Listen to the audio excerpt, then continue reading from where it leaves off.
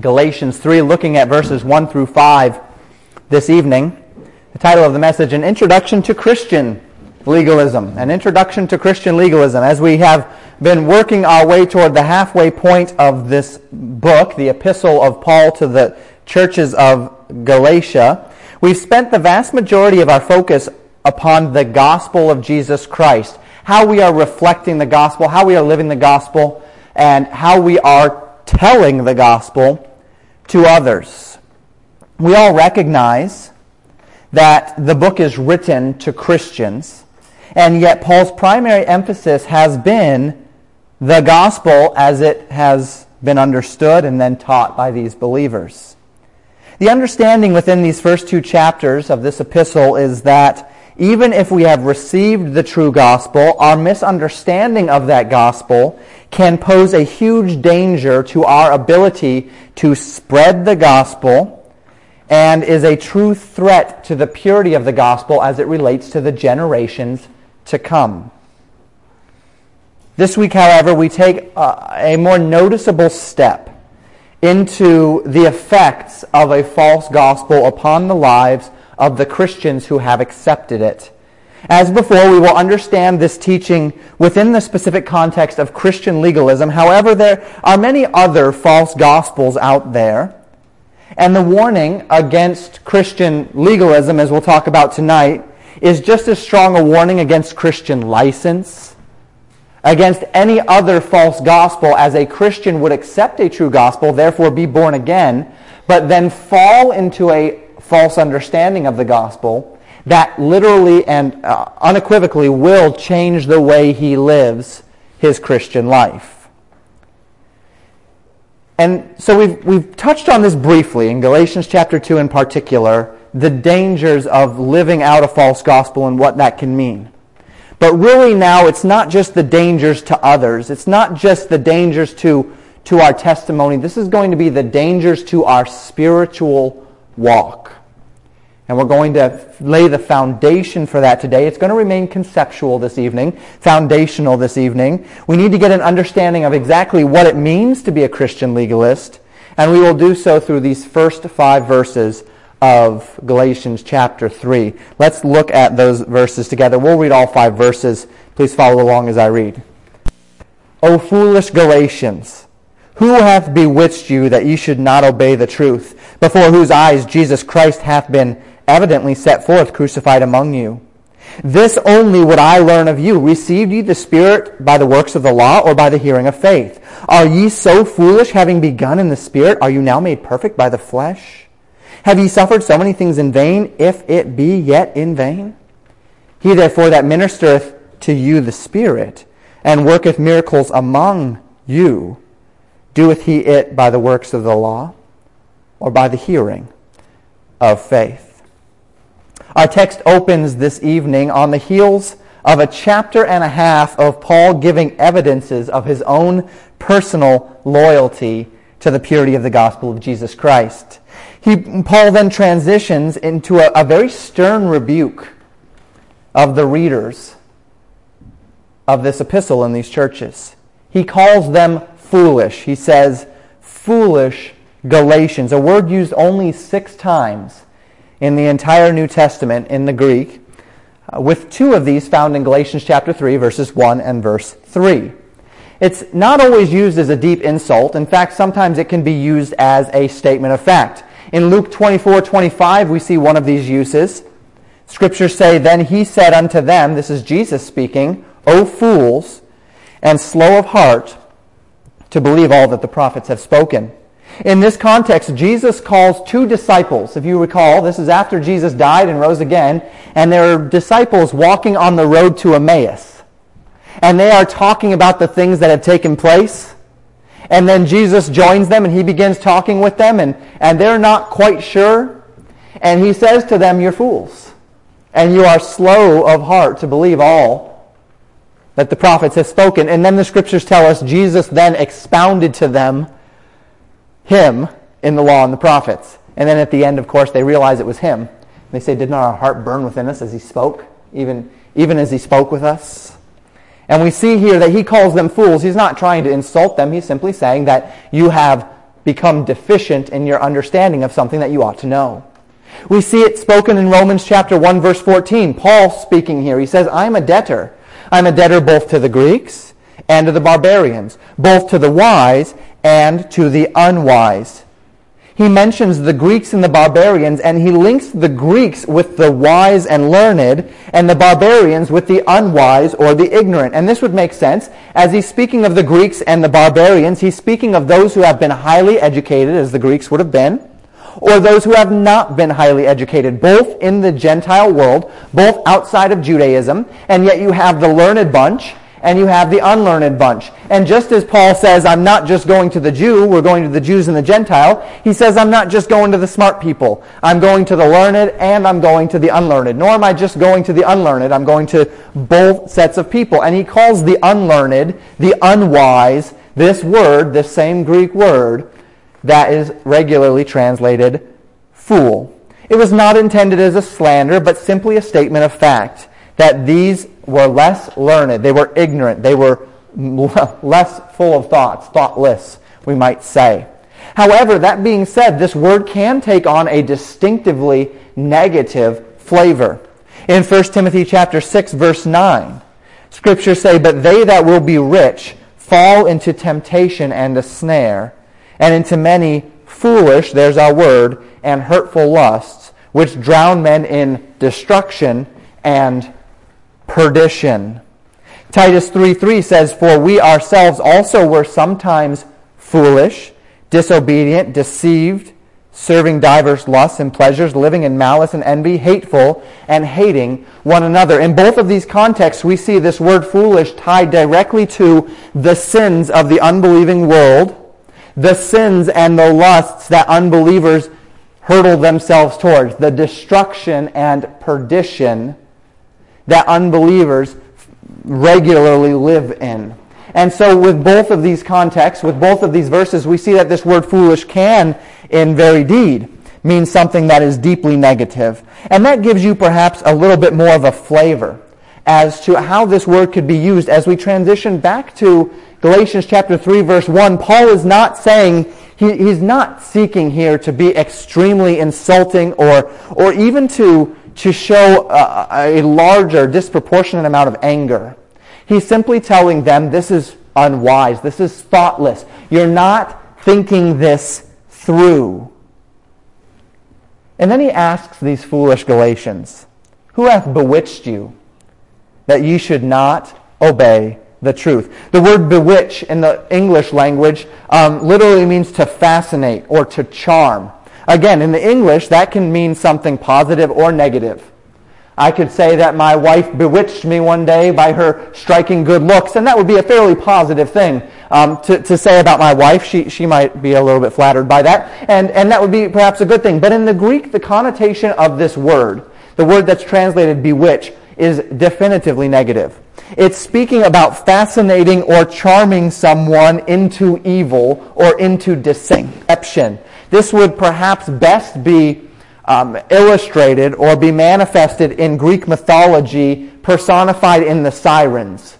If you recall, or if you've ever studied Greek mythology, the sirens were a group of beautiful women who would sing, and their voice and their beauty would draw men who were sailing in ships toward them, and they would all shipwreck on the rocks, and then the sirens would actually devour them. In Greek mythology, it's not a very happy story, but the sirens were bewitching. They were charming. They were fascinating. They were intriguing. And then as men turned their ships toward them, the men would then be shipwrecked and destroyed. And that is the idea of this word here. Who hath bewitched you? These false teachers have charmed you, they have fascinated you, and now you're on your way to shipwreck. You are on your way to destruction by the allure of false teaching. Paul would warn the church at Colossae this in Colossians chapter 2, verse 8. Beware, he says, lest any man spoil you through philosophy and vain deceit, after the traditions of men, after the rudiments of the world, and not after Christ. There is always a threat in every generation, in a multitude of ways, of being spoiled, being led astray by philosophies and ideas rooted in this world, as opposed to being rooted in Christ. And as we think of this verse, we would be most likely prone to apply this verse to, say, humanism, right? Or to theological liberalism. It would be most prone to take this verse talking about man's philosophy and vain deceit and to apply it to the kinds of things that are being taught today that would draw people toward a humanistic mindset, toward atheism, toward agnosticism. But this is just as much speaking, when you think about what this verse is saying, the traditions of men, the rudiments of this world, this is just as much warning against legalism as it is against license, against legalism as it would be against liberalism. Legalism is just as much rooted in the traditions of men and the rudiments of this world. It's just as much man-centered as humanism. And so this verse is saying, don't be caught up by anything man-centered.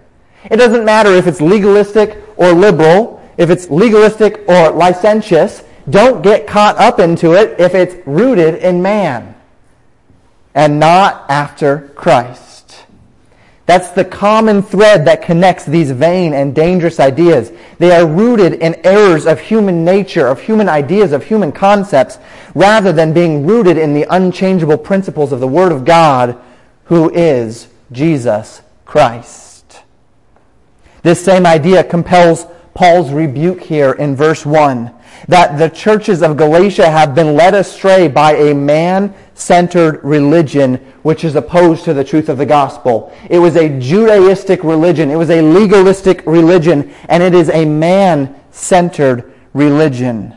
Recall how Paul described his emotional state in Galatians chapter 1, verse 6. We talked about it a couple of months ago now, saying that he marveled that they were so soon removed from him that had called them unto another gospel. Paul was marveling, just at a loss for words, flabbergasted as to how quickly these believers abandoned the tenets of the true gospel in deference to a false gospel.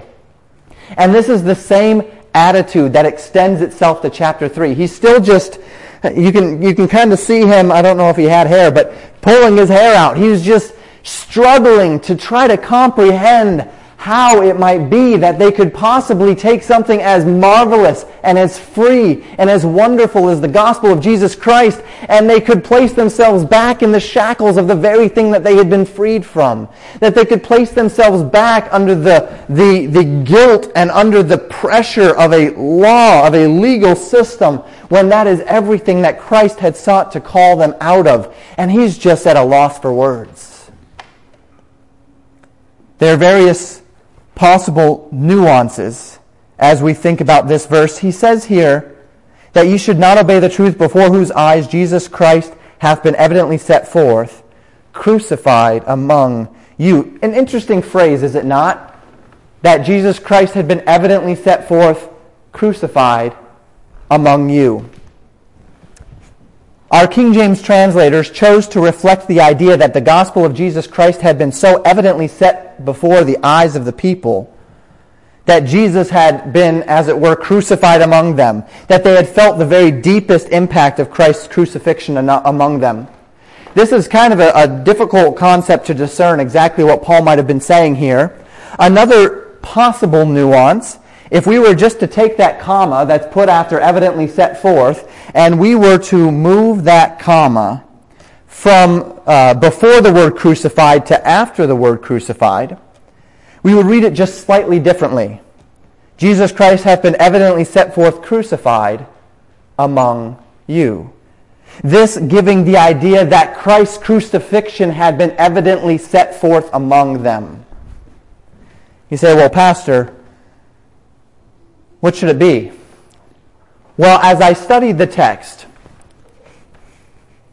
trying to discern the meaning of the text, I liked a little bit better the idea of moving that comma. We know that our King James Bible itself is a translation of the originals, that the originals have been inspired and preserved, and that we have, and we believe we have a very good and accurate translation of the original Greek and Hebrew text today, and we're loyal to the King James Version because it's rooted in the Greek Textus Receptus, which is a Greek text that fell out of favor in the mid-1800s and has not since been used for a viable translation of the Word of God.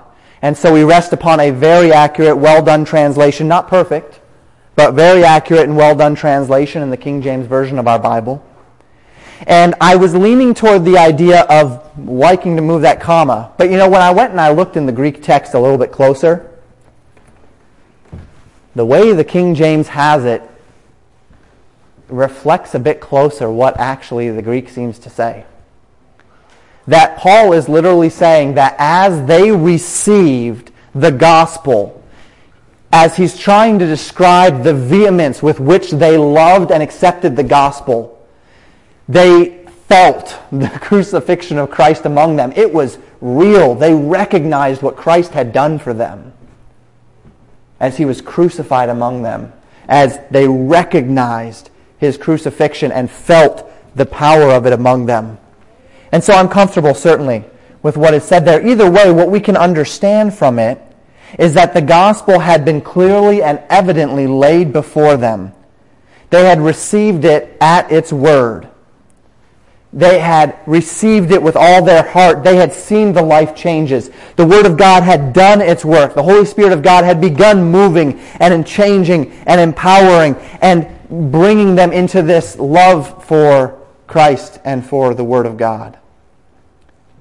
But then somehow, in an inexplicable way, Paul says, you were diverted. You were diverted from the truth. And this rebuke is followed by a challenge in verse 2. Paul says this only would I learn of you. Received ye the Spirit by the works of the law or by the hearing of faith? I would learn only one thing from you, church. I'll ask you only one thing. Seeing you have chosen this false gospel as the basis for your understanding of the faith, I just need to know this. When you received the Spirit, remember that first time? Members of the churches of Galatia, remember the first time you accepted Christ? Do you remember when you heard the gospel and you said, yes, this is true? Do you remember when the Holy Spirit indwelled you? Do you remember when you were born again? Do you remember that time? He says, when you received the Spirit, was it by the works of the law? Or was it by the hearing of faith? That word hearing there literally meaning the report of faith. A hearing as in a trial, a hearing. Not necessarily as in simply going into the ear, but the report of faith. Was it the report of the law, of your works, or was it faith? And of course, Paul knows the answer. It was faith. When they first heard the gospel, when they were first translated from darkness to light, did that translation come through their efforts or through their faith? It's through their faith. Because we know that without faith, there can be no reception of the Spirit of God. And this leads to another question, naturally, in verse 3. Are ye so foolish? Same word there, foolish. Having begun in the Spirit, are ye now made perfect by the flesh?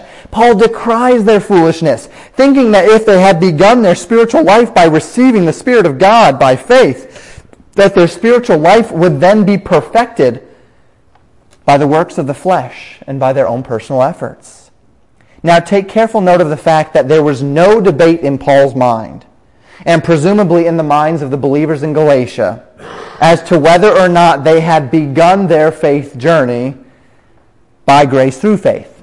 Paul had decried the false gospel they as believers had accepted. Paul has decried the false gospel that they were demonstrating through their actions. But there is nothing in the text specifically which lends itself to the understanding that Paul was in doubt as to whether or not they had ever truly accepted the gospel of Jesus Christ.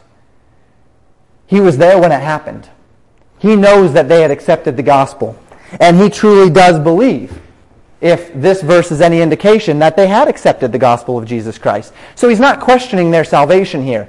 What he's saying is this: the problem is that they, having begun their relationship with God through the indwelling of the Holy Spirit, initiated when they acknowledged Christ in faith, having no works, having no effort, getting on their knees and saying, as we sometimes sing, "Just as I am, without one plea." Saying, "Lord, there is nothing that I have to give to you except myself. Would you please save me?" And if that is how you have begun, are you now truly seeking to perfect your salvation through keeping a law? Now again, let's be careful to parse where Paul has been and where he is going with this. The major issue we parked on in the first 2 chapters was that the church redefined their understanding of the gospel and aligned it with false doctrine. This means that the church would become ineffective in sharing the gospel of Jesus Christ, both in word and in deed, as they now held a false understanding of the requirements of the gospel. This would affect their spiritual destination of those who had already accepted Christ by grace through faith, but would also, without question, affect everyone who would come afterward. Their children, the other converts in Galatia, they had accepted Christ, and certainly it will affect the way they live out that salvation. But also, Paul needs to get this taken care of, because if they've got a false gospel, then very few are going to get saved. Very few are going to continue to get saved because they've got nothing left but a false gospel. But just because they had been saved by grace through faith doesn't mean that this false gospel was not affecting them.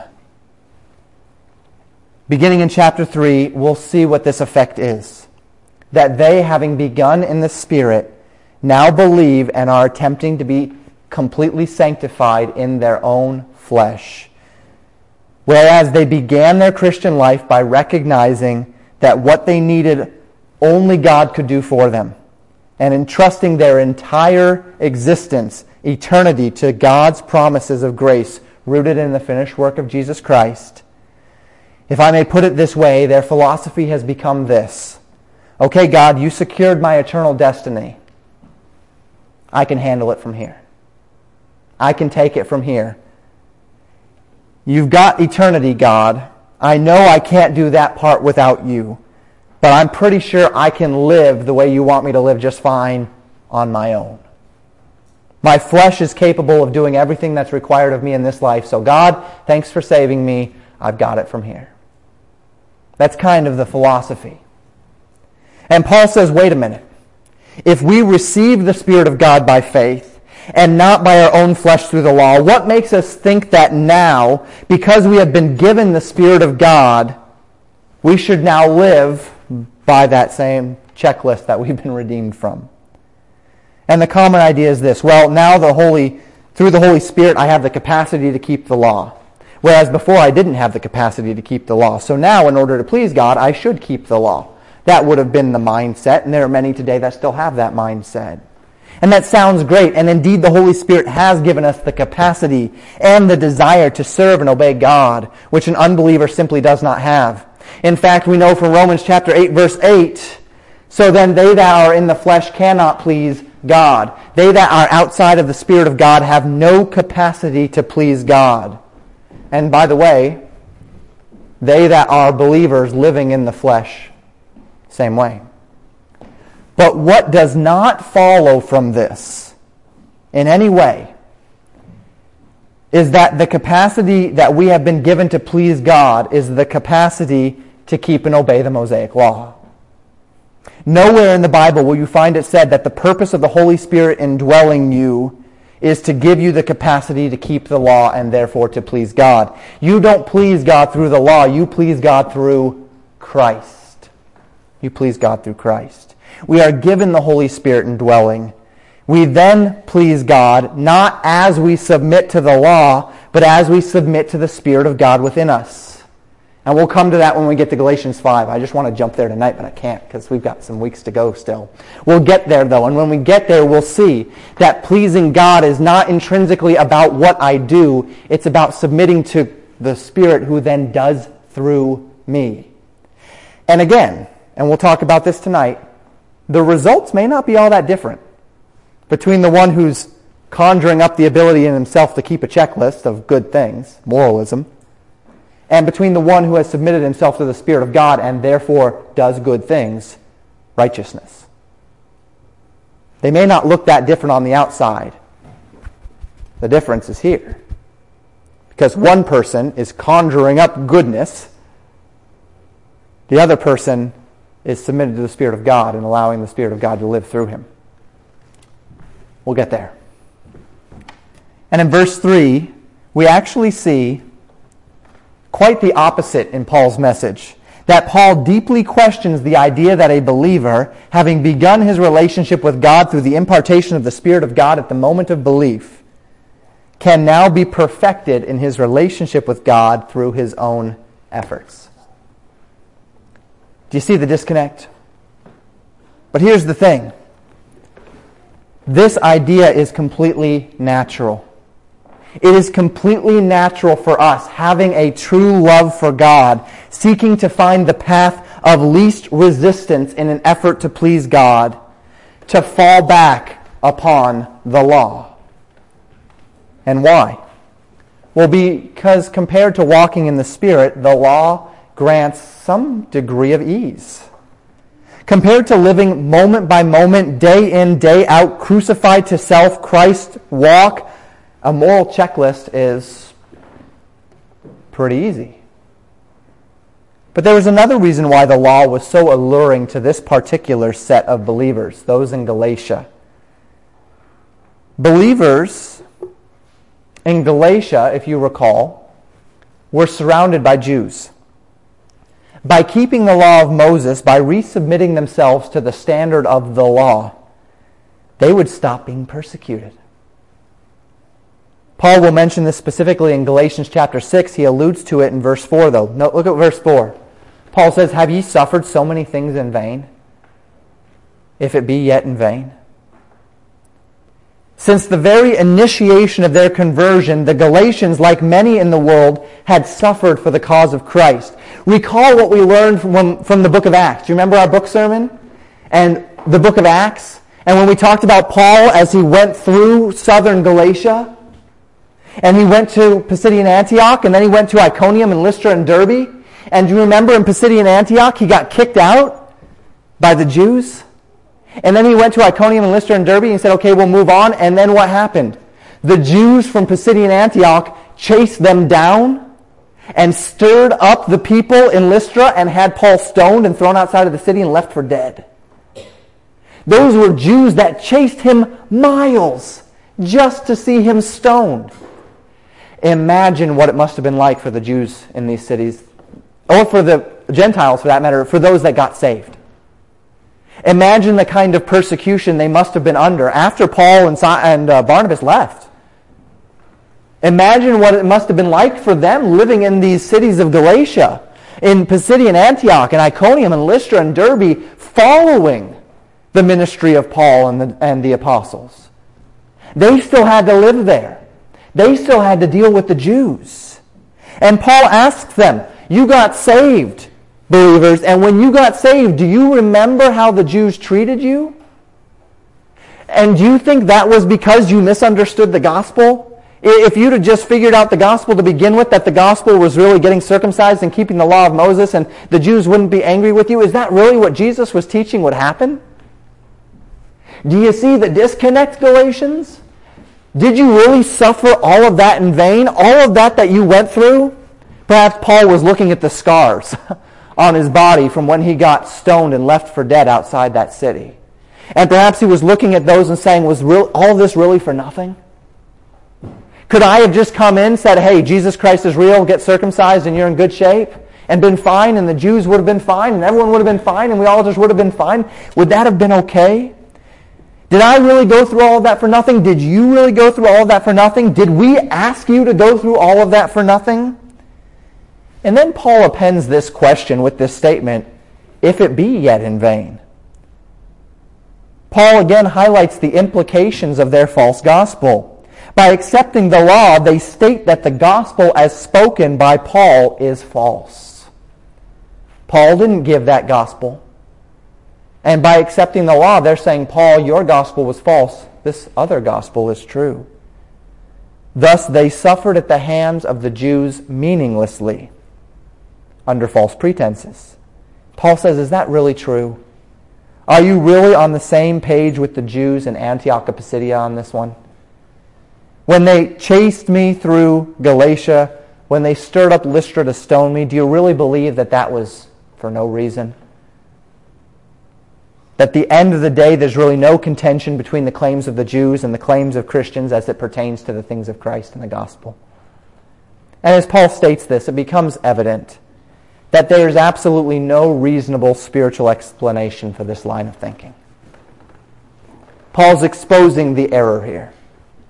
And he finalizes this proof in verse 5 with another question. He therefore that ministereth to you the Spirit, and worketh miracles among you, doeth he it by the works of the law or by the hearing of faith? So this is all one charge, one grand question here. He says first, having begun in the Spirit, are you made perfect by the flesh? Then, have you really suffered in the name of Christ in vain? Has it really been empty? Finally, what about those who minister among you? Those who minister the Spirit through preaching, are they really doing it through the law? Is that the power of their preaching, the law? Those who work miracles, signs and wonders among you, are they really doing those signs and wonders through the power of the law? Now, the answer would be evident. That a man ministers the Spirit through the Spirit. That a man works the miracles of the Spirit through the Spirit. And when we understand, this is a bit of a side note here, but do you remember the purpose of sign gifts? We've talked about that before. I've traced you through the scriptures that tell us what the sign gifts were about. Paul tells us that these gifts were for a sign, not to them that believe, but to them that believe not. And then we see, as we look at early in the book of Acts, that these sign gifts were intended to reflect to the Jews the nature of the transition between the law and to Christ fulfilling the law, their Messiah fulfilling the law. And we came to the conclusion that the sign gifts were given to the early church specifically as a sign to unbelieving Jews that Christ is the Messiah and that there was going to be a transition in God's economy for this time. And could you imagine the foolishness of these believers thinking that these people that are ministering the sign gifts could be doing so through the very law that the sign gifts were intended to show was fulfilled in Christ? There's this just unreasonable nature to what these believers were thinking here, as these sign gifts functioned in direct opposition to the claims of Judaism as it related to the law of God. Now, beginning in verse 6, Paul is going to provide a fantastic example of faith in one of the most revered personages in Jewish history, the man Abraham. And Paul is going to use Abraham to show the superiority of faith to the law. And we're going to get there next week. But for today, as we've mentioned, this is foundational. Today we understand the foundational concepts of Christian legalism. And we're going to apply through 4 points this evening. And if I don't get too distracted, I might even get you out of here a little early. 4 points this evening as we close. Point number 1. Legalism defines a mindset, not specific actions. Legalism defines a mindset, not specific actions. We have spoken for weeks now about concepts surrounding legalism, trusting in actions as the basis for our favor with God. And as we now consider Galatians 3, I feel compelled to highlight something very important about the nature of legalism. Something which has been lost in much of church culture and much of church teaching. Legalism defines a mindset, not a set of actions. It's not about what we do. We can't paint legalism with a broad brush, stating that if a person doesn't do certain actions, or if a person does do certain actions, he is by default a legalist.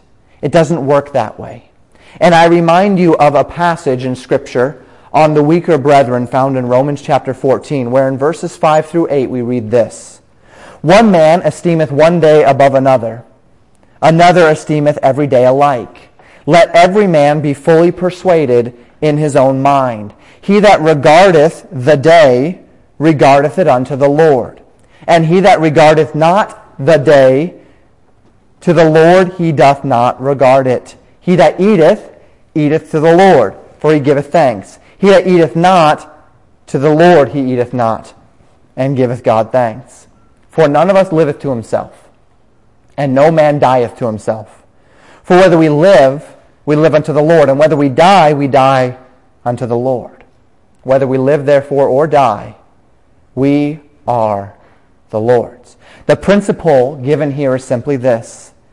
We all have chosen within our liberty in Christ to live out our faith in different ways, based upon what we understand of the Word of God, the principles of God, the expectations of God, and how we can live those out in our own lives. We have different standards of what we will do and what we won't do. Different standards of what we will wear to church, what we won't wear to church.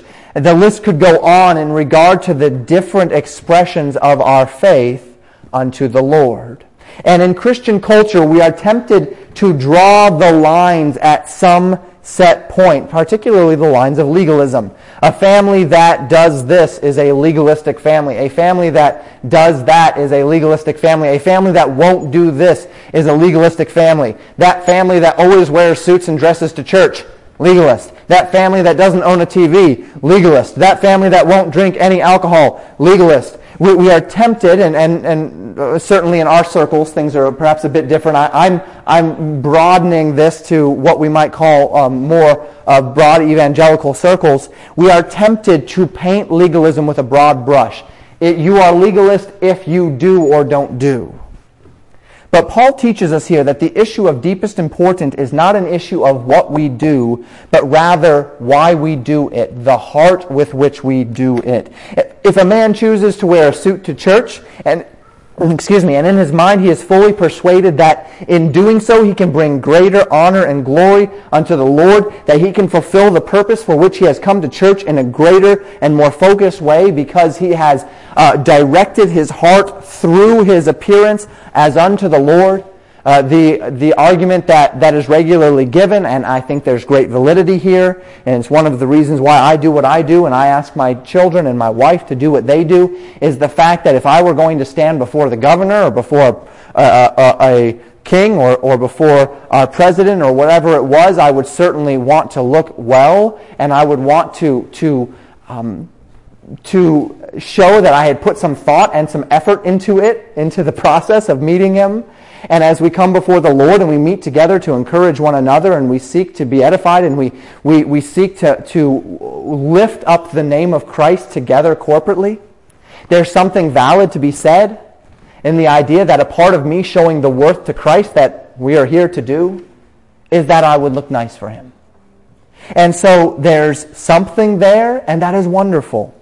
But if a man chooses not to wear a suit to church, and in his mind he is fully persuaded that by doing so he is yet bringing honor and glory to the Lord, and his heart is just as aligned, and he is seeking to glorify the Lord in the same manner, you know what? That's okay. That's wonderful. So where's the problem? Where does it become legalism, or where does it become, that guy's a slob and he doesn't care? The problem comes when the man who wears the suit thinks that by doing so he's earning some extra favor with God. The problem comes when he that wears the suit thinks that he is somehow pleasing God more than the other guy because he has a tie on. This is a shadow of legalism. The problem could also come when the man who doesn't wear a suit dismisses the man who does wear a suit as a legalist and judges him simply because of what he is wearing. And when these two come together, you have a man who is judging others for what they don't do, another man who is judging others for what they do, and you have a church who has become steeped in legalism. And it's not necessarily because of what they are doing or aren't doing, but because of their motives, their intent, and how they're reflecting those motives and intent to others. But if every man lives out his days tirelessly committed to carefully applying the commands and the principles of the Word of God to his life in a way that honors the Lord, then while you might still have people with very strict standards, there will be no threat of legalism in the midst. Because I'm not doing what I'm doing to impress anyone, to make myself feel good. I'm doing what I'm doing because before God, I am confident that this is the best way I can serve him. And that is where our hearts need to be. Legalism defines a mindset, not specific actions. The standard of legalism is not drawn upon the table of what you are doing, but why you are doing it. How you perceive your actions are benefiting you spiritually. How you perceive your actions are touching your family, yourself, and the others that are around you. Point number 2. The mindset of legalism touches more than salvation. There's another misunderstanding about legalism that floats around, perhaps even a little bit more so in our circles, which states that legalism is a term only used within the context of what we are trusting for our salvation. In other words, and I've heard this taught before, that legalism only deals with whether or not you are trusting in Christ for salvation. It has nothing to do with how you live your Christian life. The legalist is a person who believes that something other than faith is required for eternal salvation. And make no mistake, that would be legalism, without question, but legalism doesn't end there. And we know that from Galatians chapter 3, verses 1 through 5. We are looking at a group of people who began in the Spirit, but are now seeking to perfect their walk with the Lord by submitting themselves to the law, by living under a strict code, by saying, if I don't do this, then I'm not right with God. If I don't get circumcised, I'm not right with God. If I don't follow this set of dietary standards, I'm not right with God. Everything that Christ had fulfilled, they're seeking to be placed back under. And this point is the point, if we could say that this evening. That as we consider the dangers of legalism, we must consider them within two distinct but interrelated concepts. Certainly we consider legalism within the context of salvation and warn against those who would espouse some form of works salvation. But we must also recognize that the Christian, one truly born again by placing their full faith and trust in the finished work of Christ alone for salvation, can also then fall into legalistic tendencies in regard to how you live your Christian life. You can begin in the Spirit, but then seek to be made perfect by the flesh. The Christian can trust God fully for salvation, but think that he must earn God's favor through a particular set of actions. And parents, take note. You can have it right. You can be choosing the standards that you do for all the right reasons, but if you don't reflect the reasoning to your children might draw the line of sin on the line of your standard. They might fall into legalism because they haven't been taught that what you do is a outworking of your understanding of Christ, not the demand of Christ itself. The Christian can also trust God fully for salvation, but then become confused and change his understanding of the gospel to include legalistic elements. That was what the first 2 chapters covered. And this is the danger which we consider this evening and against which we must surely be guarded. For some, this point seems obvious. Of course, Christians can be legalists. But the point must be established and it must be understood. For the context of the next several chapters depends upon us recognizing this. Point number 3 this evening. The mindset of legalism denies sound doctrine. The mindset of legalism denies sound doctrine. When we boil down that which legalism represents, it represents self-righteousness. There can be no legalism where there is not a misunderstanding or a misapplication of the doctrine of grace. Paul calls the Galatian believers foolish, thoughtless, for thinking that their efforts could somehow dictate their position before God. Paul calls the Galatian believers bewitched, charmed into deception and evil by a fairy tale line of thinking which operated in contrast to the truth of the gospel of Jesus Christ. Sound doctrine states that our infinite and sovereign God has chosen to give salvation to whosoever will. And upon receiving this gift, he then grants those who receive it, those who believe it, the privileges of election, namely the Holy Spirit indwelling and enabling for the direct purpose of representing Christ to the unbelieving world. Essential to God's plan is that the believer be fully yielded to the ministry of the Holy Spirit within them. The believer does not conjure up goodness for himself, conjure up obedience for himself, conjure up virtue, conjure up righteousness. The life of the believer is not learning how to behave. The life of the believer is about learning how to love God and submit to His Spirit, from which then will flow goodness and obedience and virtue and righteousness. Anyone can learn to be a Christian, right? I mean, how many Mormons do you know that are better Christians than we are? In that form of Christian. Really. They don't have a gospel. They don't have the Holy Spirit indwelling, but boy, are they good people. Boy, are they good people. And yet, for all of that, it's everything about what they have conjured up in themselves to produce. And we can fall into the trap of that too. This is what a Christian should be. I can do that, right? I can do that. So I'm going to do that. I'm going to make that happen. Instead of what a Christian should be is submitted to the Spirit of God and then watch as God changes you.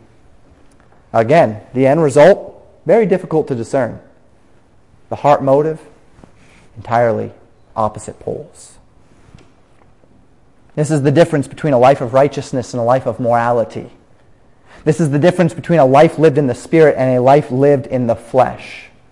This is the difference between embracing the sound doctrine of holiness or the false doctrine of legalism. And when we live out legalism, to whatever extent we do, what we are living out is sound doctrine. It's the context of false doctrine. False doctrine. Fourth and finally this evening, the mindset of legalism likely touches us all. I desired to frame this final point differently, but I didn't feel like I could do so without having the statement lose its intended effect. I fear that this statement might discourage you, and I don't want to do that. But hear me out here. Living a life of grace, one in which you reject the license of worldliness and the allure of legalistic self-righteousness, is a daily effort. And I mean this literally. There's not a day that goes by where you do not have to wake up and come into conflict with the temptation of either yielding to license or seeking to serve God in the flesh. To live a life of grace demands the Galatians chapter 2, verse 20 type of living. Do you remember what that verse said? I am crucified with Christ. Nevertheless I live. Yet not I, but Christ liveth in me. And the life which I now live in the flesh, I live by the faith of the Son of God who loved me and gave himself for me. To die daily to self. Whether this self be the allurement to sin, or whether this self be the allure of self-righteous moralism, is the necessity that rests upon every believer.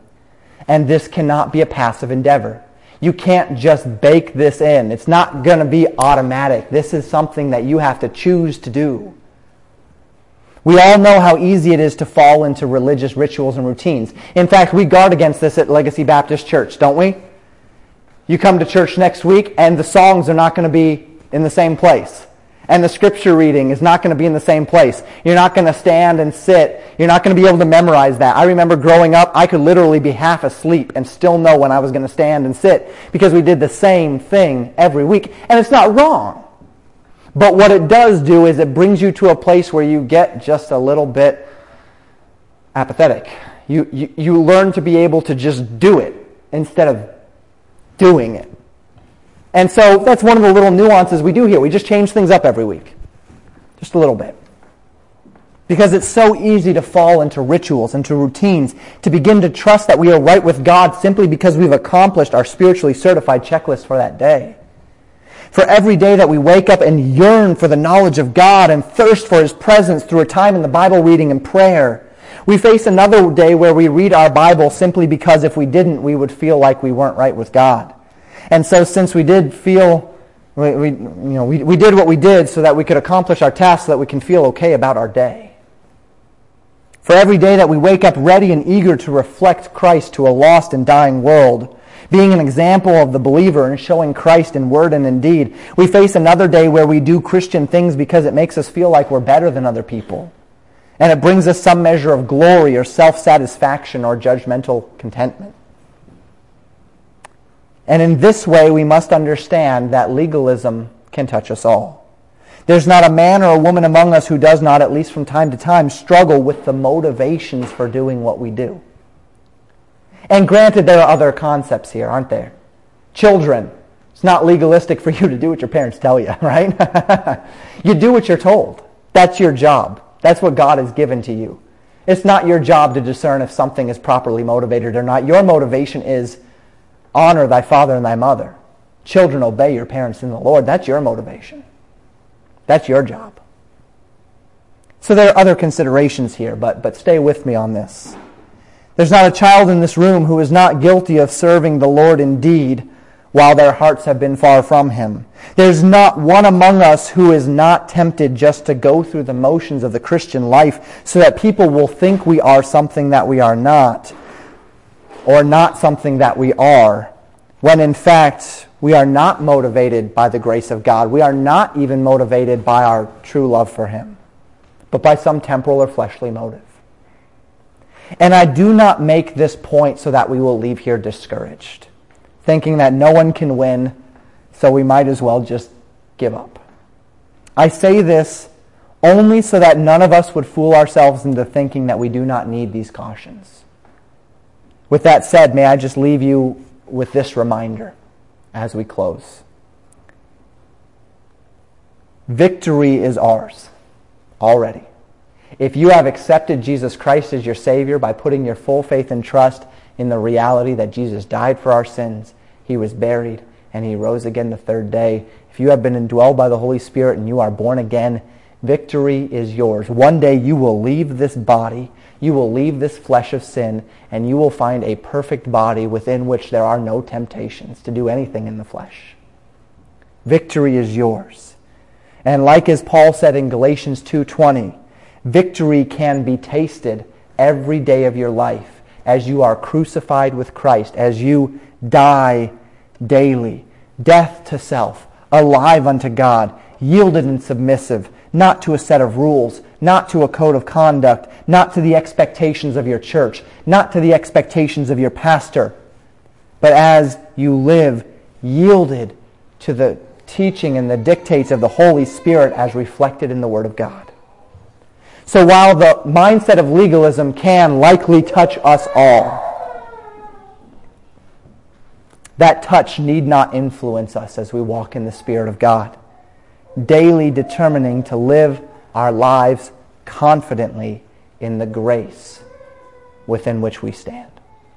May God help us to do that this evening as we seek the Lord's best and the direction that He would have for each of our lives and families. Let's pray together.